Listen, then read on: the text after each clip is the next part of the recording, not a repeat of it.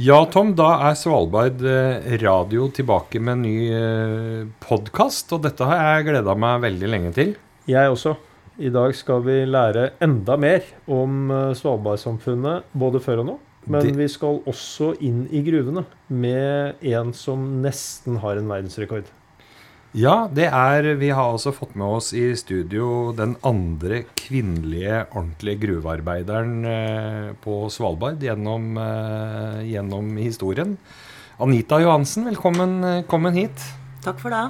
Og du jo ikke bare den andre kvinnelige gruvearbeideren, men du også forbundsleder i det som heter Norsk Arbeidsmandsforbund, og organiserer mange av de som fortsatt jobber i gruvene på Svalbard, så det skal vi også ta tak i. Men hvordan var det? Det var i 1988 så begynte du å jobbe på Svalbard i gruvene.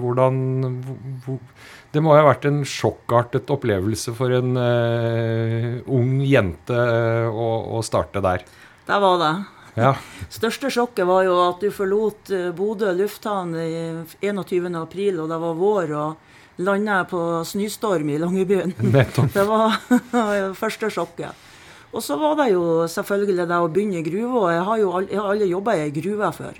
Den tiden så ansatte de fiskere og bønder, for de var vant til å arbeide hardt. Nettopp. Og første gruve jeg jobbet i var jo gruve 3, og da lå vi jo og krøp på 70 cent og borret for hånd og skaut løs køla, og det klart at det var jo ingen som var vant med sånne arbeidsforhold som kom fra fastlandet.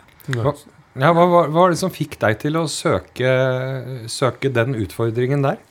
Tilfeldigheter. Det var en annonse i lokalavisen. Jeg visste knapt nok hvor Svalbard var på kartet, og ikke kjente noen som var på Svalbard, og tenkte at det hørtes spennende ut. Ja, angret du noen gang på valget, eller? Nei, det kan jeg ikke si at jeg har gjort. Men jeg skulle nå være et halvt år, men det ble nå 26. Ja. Så hvis du angret, så hadde du god tid til å tenke på det. Men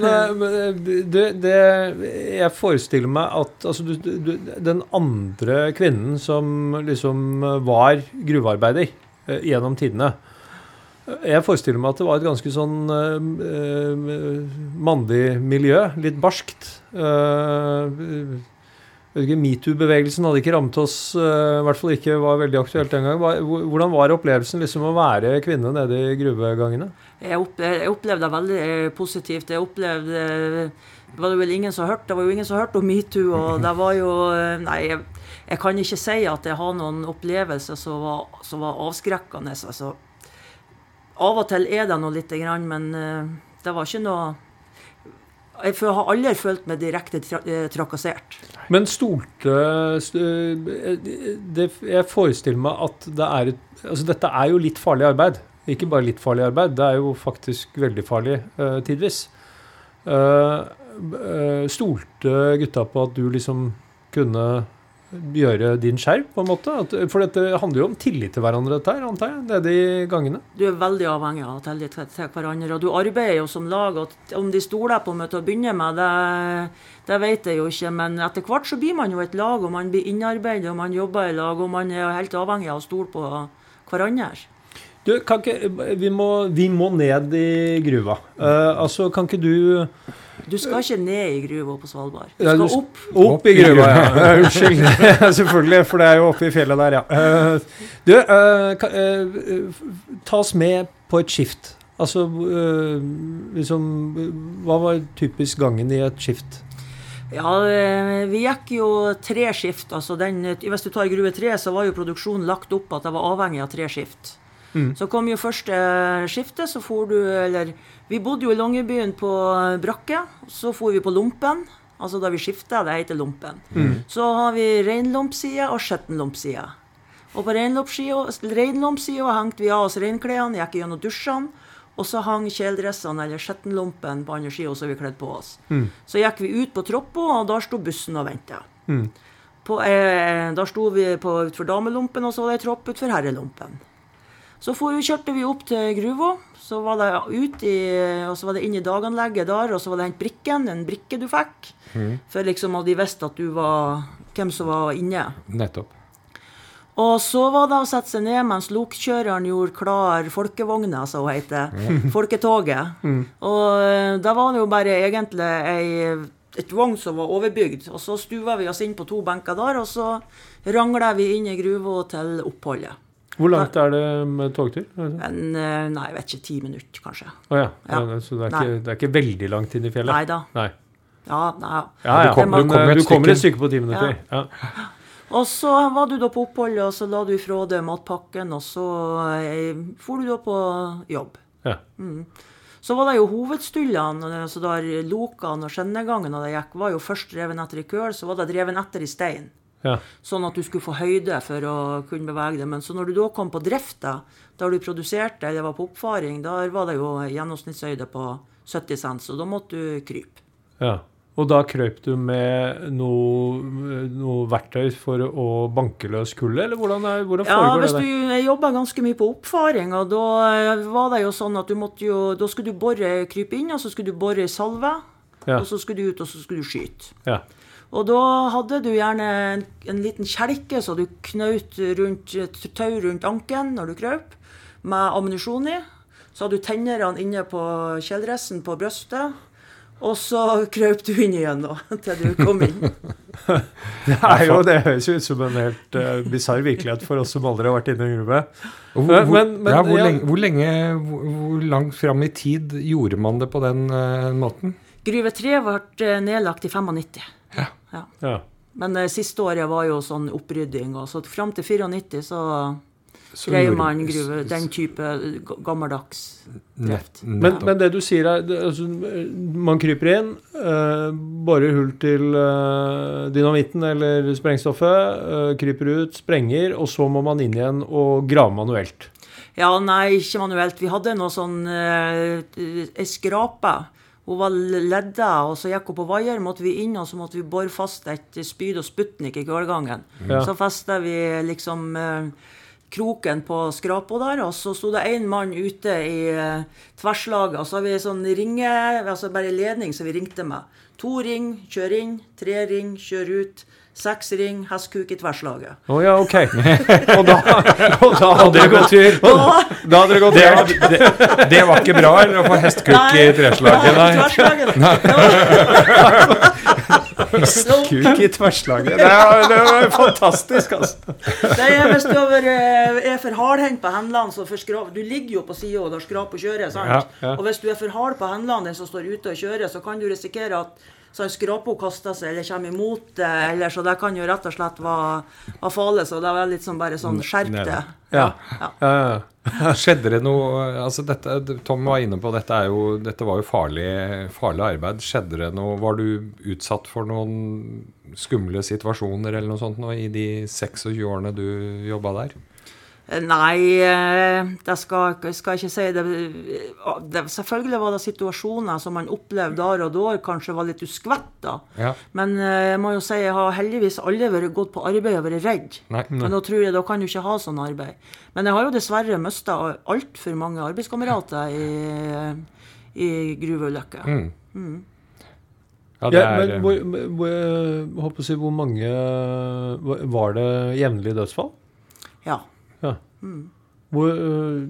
Som av hvilke grunner da? Altså at det kunne være blokkfall, altså enten av stein eller køl, eller at du kom i klem mellom vogner, eller Du sitter jo her som forbundsleder da, i et LO-forbund, og de arbeidsforholdene du beskriver, det får en jo til å veldig lett skjønne at man blir engasjert på fagforeningssida. Altså, fortell litt om den. Det må jo ha utviklet seg også en veldig sånn politisk bevissthet og en spesiell politisk kultur blant arbeiderne i gruvene på Svalbard.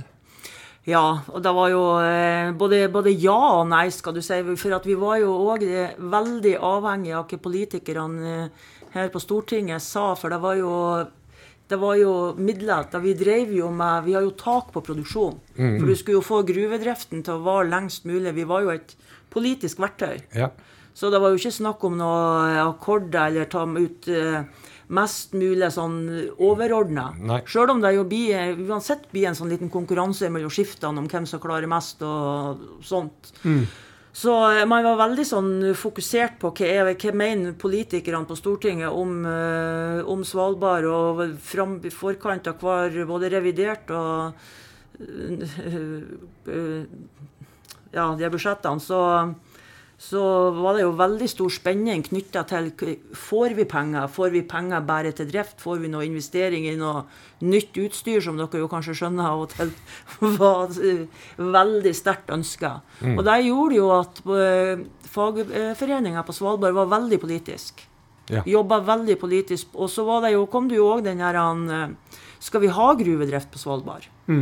Som jo gjorde at man den her og slåss for arbeidsplassene også ble veldig essensiell. Du, vi har med oss en gjest til i studio, Jan Erik. Vi ønsker Morten Søberg fra Sparebank 1 velkommen tilbake. Hei, Morten. Hallo, hallo.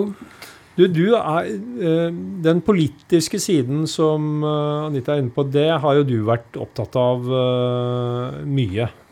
Ikke sant? Altså, vi hører at det var kanskje ikke mulig, men det var heller ikke noe mål på mange måter å drive med overskudd, fordi at den norske tilstedeværelsen var egentlig viktigere enn noe annet. Er ikke det riktig? Jo, vi får jo her utrolig sånn levende og fin skildring av ikke bare Svalbard-samfunnet før, men hvor viktig Store Norske og fenomenet gruvedrift var, og hva slags type arbeid det egentlig handlet om. Men det var jo en form for arbeid som var nødvendig for å hevde norsk suverenitet, og for å sikre norsk herredømme over øygruppa. Men så ble jeg jo samtidig veldig, veldig nysgjerrig, fordi ikke sant, på ene siden så tror jeg at fenomenet gruvedrift for folk flest er et ganske sånn fjernt fenomen. Ord og uttrykk, arbeidsform, det er på en måte bortenfor hverdagen til oss, eller mannen i gata. Samtidig så er jo det her med utvinning av naturressurser det som har ligget til grunn for hele vår moderne velstand. Ikke sant? Det som skjer ute i Nordsjøen er jo en form for gruvedrift offshore, så det er jo et vanvittig sånn samfunnsdefinerende fenomen. Men om jeg får lov til å stille noen nye spørsmål som oppfølging av det du sa, altså, jeg vil tro at i tillegg til fagforeningsfolk som var veldig, veldig politisk bevisst, så er det lett å tenke at det også var en god del sånne eventyrere som kom for å oppleve noe helt annet, et veldig spesielt samfunn, en slags sånn yttergrense. Jeg vil tro at lav skatt også kunne ha vært lokkende for mange. Kunne du si litt mer om hva slags typer som ble lokket til Svalbard opp i gruvene, sånn som du sa? Det var nok for veldig mange, vil jeg tro, eventyrlyst. I hvert fall i min generasjon. I generasjonen før var det vel kanskje den her med altså, tjene penger og nød. Altså den her med å få seg en plass og reise til Svalbard var en god mulighet til å tjene seg penger for å kunne bygge et hus. Jeg tror de som kom når jeg var litt i etterkant, var mer eventyr. Jeg hadde lyst til å prøve å se hva Svalbard er, hva det byr på naturopplevelser, turopplevelser. Og så er jo Svalbard sånn at enten trives du, eller så trives du ikke. Og så er det som er fint med Svalbard, at de som ikke trives, de reiser ned. Så Svalbard-samfunnet blir jo da bestående av folk som trives, og vil være der og ønsker å bidra, og er på tur, og er med på alt fra leikaring til revy og idrettslag. Så det blir jo et veldig sånn levende samfunn. Jeg kunne stilt et spørsmål som gjelder forholdet til køl, mer sånn spesifikt. Ja. Fordi da jeg var ung student, så hadde jeg den store glede av å oppleve din kollega i Storbritannia, Arthur Scargill, som jo var formann i fagforeningen for gruvearbeidere, og som var den sterke lederen under den store streiken midt på 80-tallet. Og jeg husker han sto på talerstolen, og da hadde han med seg en sånn kølstykke, og sa at det her kan jeg faktisk spise, i motsetning til atomkraft, ikke sant? Ja. Så han hadde et veldig sånn konkret og nesten sånn romantisk forhold til fenomenet køl. Hvordan var det å ligge inne i sånne gruveganger og ha denne nærkontakten med køl? Tenkte du noe spesielt over hva du du utvant, hva du produserte, hva det var for noe, energi skapt gjennom prosesser som gikk over millioner av år. Kanskje ikke til å begynne med, men etter hvert som interessen og liksom fokuset på den her, hva det, skal vi ha gruvedrift, hva brukes køla til, altså så vokser jo bevisstheten rundt den her med køl og hva det for noe. Og det klart, da fikk man mer, og køl jo som vin. Du har jo all slags kvaliteter og årganger. Så og jo det at Norge per dags dato produserer jo mer enn det som, eller importerer mer enn det som produseres på Svalbard. Og den type kvalitet på køla det jo på Svalbard. Så derfor for meg det jo et fryktelig paradoks at vi ikke skal utvende det selv. Så det god kvalitet på kølen på Svalbard? Ja, i Svea, det jo stor forskjell på, det kan være stor forskjell innad de gruver fra felt til felt, sånn, men den Lunkefjell var det den type kvalitet på, ja. Men hva bruker vi, bortsett fra at jeg forbruker fryktelig mye køl i kullgrillen min, fordi man kan ikke ha noe annet. Men hva importerer vi, hva bruker vi kull til i dag? Fremstilling av stål, elkem, blant annet. Jeg trodde de fyrte ovne på bare strøm, Nei, de bruker stål, de bruker køl. Ja. Ja, de fyrer ikke om, men de bruker legeringer. Vet du, sånn, nettopp. Legeringer når de lager stålet. Ja, nettopp. Nei, det ikke energikøl. Den her industrikøl. Nettopp. Men til energiformål så det bare oss kullgrillfantaster som holder på med dette her i dag, ikke det? I Norge, ja. Men i verden så øker jo forbruket og bruken av køl som energi, men i Norge og Europa så går vi jo. Men vi har vel et kullkraftverk i Norge også, selv om vi ikke snakker så høyt om det, men det jo på Svalbard da. Ja. Det i Longyearbyen. Du var inne på, Anita, dette med den liksom politiske bevisstheten, og at det der kontakten med Stortinget var veldig viktig for fagforeningene og gruvevirksomheten på Svalbard, men det skyldes kanskje også den ulykkelige historien om Kings Bay, ikke sant? Hvor det endte med at en regjering måtte gå av på grunn av en gruveulykke nettopp på Svalbard, og det var jo en alvorlig sak. Det var i 1962 det skjedde, og det gjør jo også noe med den politiske bevisstheten rundt å håndtere dette på en skikkelig måte, det ikke det? Jo. Det gjør det jo. Så når du i Longyearbyen, så blir jo i hvert fall, ettersom gruven var jo nedlagt, så ble jo Ny-Ålesund ganske langt unna, både fysisk, men også mentalt. Men det var jo en del folk i Longyearbyen som kom fra Ny-Ålesund, som fortalte historier, som har vokst opp der, og det klart at det jo ingen som vil dit. Og det var jo veldig fokus på den her med sikkerhet om gassmåling og høytrykk og lavtrykk, for det påvirker jo gassen inne i gruva. Så det klart at det jo et stort fokus. Og selvfølgelig for eierne som jobber staten, de vil jo ikke gå i sånn en gang til. Nettopp. Morten rekker opp hånden, da må han jo få ordet. Ja, det ser jo ikke lytterne, vet du. Men, Nei, jeg synes at det var et interessant stikkord der med Ny-Ålesund og Kings Bay, fordi så vidt jeg husker, så heter jo gruvene i Kings Bay Sofie og Ester. Mens i Longyearbyen så har jo gruvene navn etter tall. Har du gjort deg noen refleksjoner rundt det? Det en slags sånn tallmystikk som har rådd grunnen i Longyearbyen? Jeg vet ikke hva som logikken bak det, men jeg vet sånn utifra tenker, det var jo vanskelig gruve i Ny-Ålesund, kanskje derfor de fikk kvinnfolk navn. Det var sikkert artig å jobbe i gruve 3 for din del. Men bare for å dra det litt videre, ikke sant? Fordi vi har jo snakket tidligere, og hele prosjektet her handler egentlig om fenomenet penger, og Svalbardpenger generelt sett. Og det du kan si om Svalbardpenger, i og for seg alle penger som ble tjent på Svalbard i sin tid, hadde en slags sånn konkret link til fysisk arbeid, til fysisk produksjon. Sånn det jo på sett og vis for folk flest fortsatt, at for å ha tilgang til penger så må du ha arbeid på et eller annet vis. Men jeg vil tro at penger for svært mange i dag ligner jo mer og mer på tall. Det tall på mobiltelefonskjermen din og så videre. Men hva tenker du, altså, hvor viktig det i et samfunn, i en økonomi, tross alt, å ha et visst omfang av fysisk produksjon, av vareproduksjon, av industri, for å ha en slags sånn reell oppfattelse av hva verdiskaping Eller det noe som går tapt dersom du fjerner all industri fra en økonomi, og du bare skal holde på med tjenesteproduksjon? Ja, altså, hvordan skal du kunne drive med bare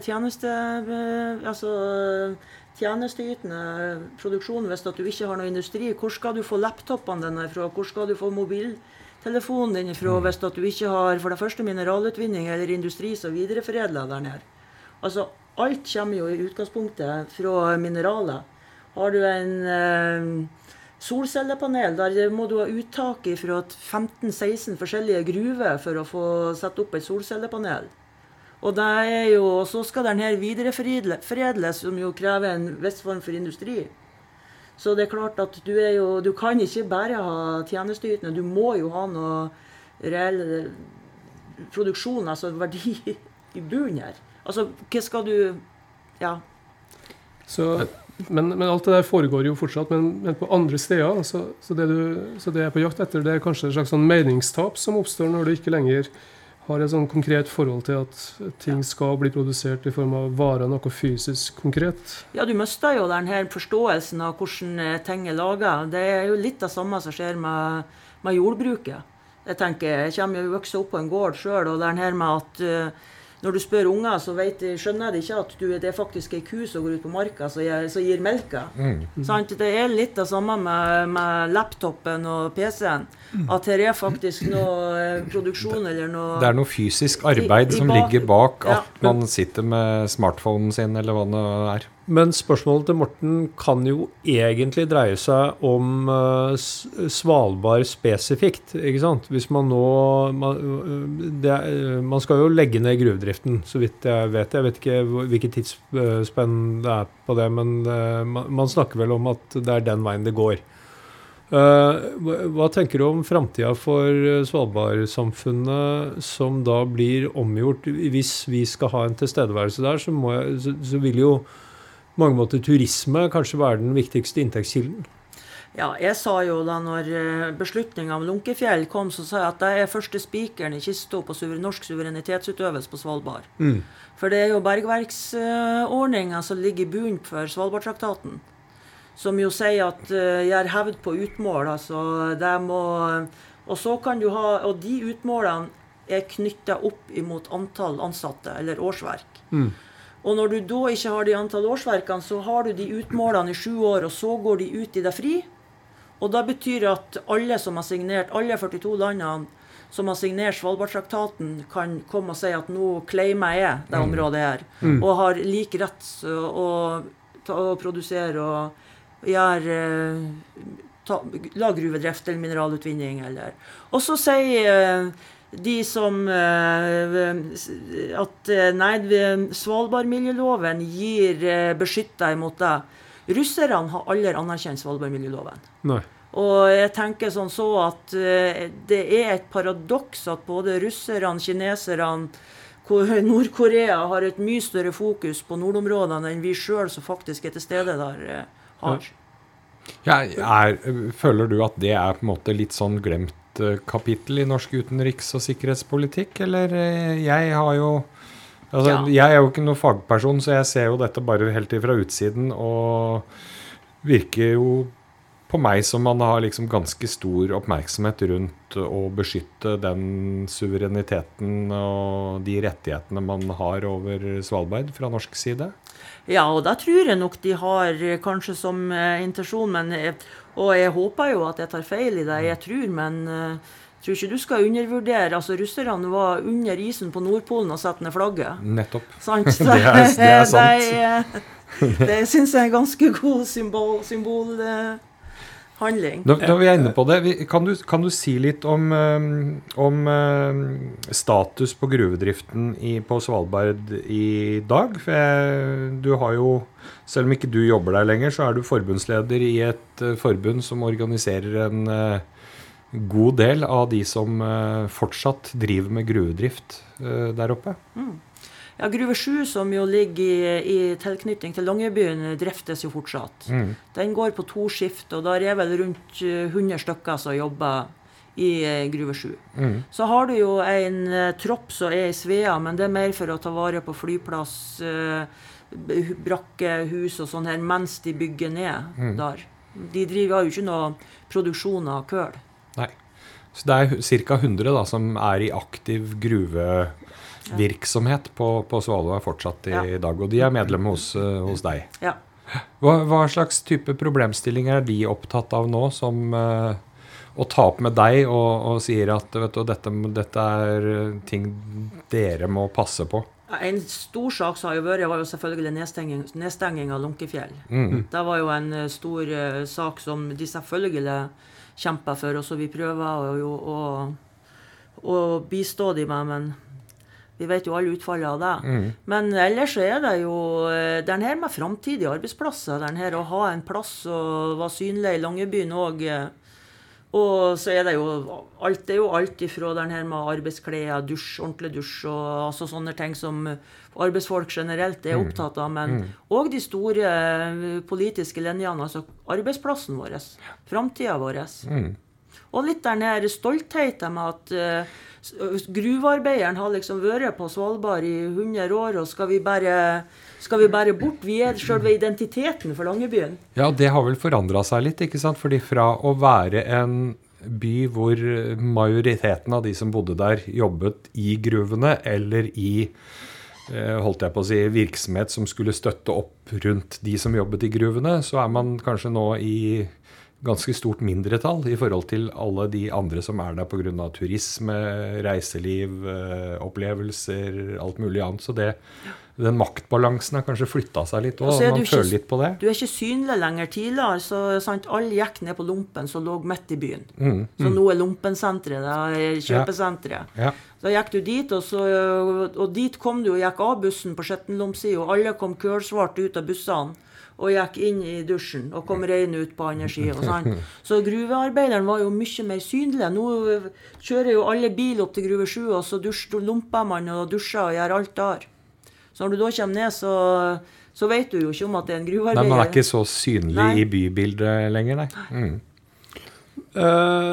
Men Morten, du har jo også noen betraktninger. Du har tenkt litt på hvordan liksom, dette kommer til å utvikle seg fremover. Altså, det noe, Anita inne på det. Det noen interessante geopolitiske konsekvenser av å legge ned gruvedriften, og hvordan dette kommer til å gå videre. Tror du vi kommer til å ha den samme suvereniteten i 10-årene som kommer? Altså, eller sagt på en annen måte, kan vi risikere liksom at vi får en del stater vi helst vil holde litt lenger unna oss inn i nærområdene, på en måte? Ja, det blir spennende å se. Jeg tror nok, som Anita inne på, at det hadde vært en fordel om vi i større grad hadde en slags sånn, en skikkelig bassrytme som gikk traust og tydelig, at det fortsatt var en sånn kjernevirksomhet som krevde tung tilstedeværelse, og som det ble satset på, og som ble oppfattet som viktig. Nå blir det kanskje litt mer sånn flytende, hva som skal skje på Svalbard, hvem som skal være der, hva man skal drive med. Det som jeg likevel synes jeg djupt fascinerende, og det går kanskje en sånn vindskjev parallell mellom fenomenet kull og energi og det samfunnet du ser på Svalbard i dag, nemlig det her energiske lokalmiljøet, at folk kommer dit med driv og oppdrift, vil gjerne skape noe, vil få til noe, arbeid rett og slett, på forskjellig vis, og at sånn sett noe djupt fascinerende ved Svalbard-samfunnet. Ferdig til Longyearbyen I dag. Sikkert endret seg veldig siden du kom dit. Men det jo et kulturtilbud, og det massevis av folk, og ting skjer som er fascinerende. Men jeg tror nok at skal vi hevde suverenitet med mening og bli trudd på det, så må det være noen sånne storstilte satsinger, rett og slett. Det eneste, det som kan tenkes å være et fortrinn ved Svalbard, jo at det jo et skatteparadis. En skulle jo tro at det var flere som var villige til å etablere seg der og drive med forskjellige former for økonomisk aktivitet. Og det mye som ligger til rette for det rent sånn teknologisk. Du har jo internett, for å si det enkelt. Du har fly, gode kommunikasjoner. Men hva tenker du? Hva Svalbard om 50 år? Hvordan ser det ut? Hvem bestemmer der? Det vet jeg ikke, men jeg tror at hvis jeg vet ikke, men jeg nok ikke udelt optimistisk. Det jeg ikke. Jeg tenker enten det vært et sånn utstillingsvindu som for noen få turister som får mulighet til å ha råd til å reise opp. Eller så det kanskje tung industri, men ikke drevet av norske aktører eller eiere. Eies av norske aktører. Nei, men For der jo massevis av mineraler, der massevis av muligheter du har, så det ikke det at ikke mulighetene ligger der. Nei, altså hvis noe så absurd skjer at Nord-Korea utvinner mineraler på Svalbard, da må norsk utenrikspolitikk ha trådt feil på et eller annet sted, eller? Nord-Korea vel det siste landet som signerte Svalbard-traktaten, og det vel bare 2-3 år siden. Ja. Hvorfor det interessant? Nettopp. Ja, det fascinerende å tenke på. Altså. Det et tankekors. Du, et annet tema, altså i dette grønne skiftet vi inne I nå, og bærekraft, og vi skal gå mot Paris-målene og sånn, da klinger det litt sånn dårlig å drive og hogge løs køl, da, men hvordan ser du liksom det? Altså, kan man klarer man å overleve med gruvevirksomhet I et land som Norge, som liksom med I det internasjonale kappløpet om å bli grønn? Jeg tenker jo både køl, men også mineraler generelt jo en forutsetning for det grønne skiftet. Og så tror jeg jo at det grønne skiftet og de FNs klimamål jo både rett og viktig, altså at man tar på alvor, men jeg tror jo ikke det betyr at du skal legge ned alle arbeidsplasser, det bare at du må gjøre det om. Du må gjøre det på en annen måte. Vi må fortsatt ha industri, vi må fortsatt ha mineral, vi må ha mye mer mineralutvinning. Skal vi klare å gjennomføre det grønne skiftet? Og jeg mener jo vi må også få mye mer industri til Norge, at vi ikke sender alt ut til videreforedling. For jeg tenker at det noe den koronasituasjonen har vist oss, så det jo hvor fryktelig sårbar vi når vi blir avhengige av hverandre. Og så mener jeg ikke at vi ikke skal handle med andre land og ha avtaler sånn her, men man må sette seg ned og definere hva viktig at vi faktisk har leveranse på til oss selv. Ja. Jeg tror mange har nok tenkt litt på det under den koronakrisen, hvor altså at også en global, altså de fleste verdikjeder globale, og de blir sårbare I perioder der for eksempel transport stopper opp, ikke sant? Og det synes jeg jo I gjenklang hos mange, det du sier nå. Men jeg tenker jo, hvis du ser på sjeldne jordarter, som jo du bruker til, hvis du skal elektrifisere, så kontrollerer jo kineserne nå 98% av de. Og de kontrollerer jo ikke de for å selge de ut til videreforedling. De skal selge ferdigprodukter, for de skal produsere og lage der nede selv, I eget land.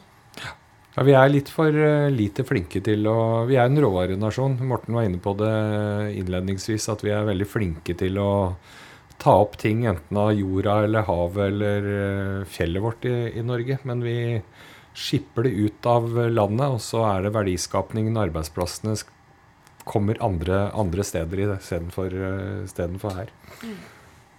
Anita, dette har vært veldig interessant. Jeg vet ikke om du har noe mer å tillegge, Morten. Jeg kan fortelle lytterne at Morten ser ned i en tettskrevet notatbok og lurer nå på om det var flere ting han ville ha med. Så jeg vil bare si at jeg synes sånne samtaler som det her er veldig fascinerende, kanskje også fordi du sjelden hører dem ellers. Altså det et eller annet med å høre historier om denne formen for arbeid og verdiskaping som kanskje hadde fortjent en mye mer sentral plass i norsk offentlighet. Og at det er litt tankevekkende om det blir for perifert, for marginalisert historier om faktisk arbeid, fysisk arbeid, utvinning, verdiskaping, produksjon. Og at det kan godt tenkes at det burde ha vært langt flere sånne historier om og fra Svalbard fremover også. At det er et slags skattkammer med mineraler som både verden trenger, en ny, mer økologisk utvikling trenger, og at det gjelder å tenke strategisk og politisk hvordan du kan fortsette på Svalbard. I forlengelsen av det vi har gjort, på nye vis, på spennende vis.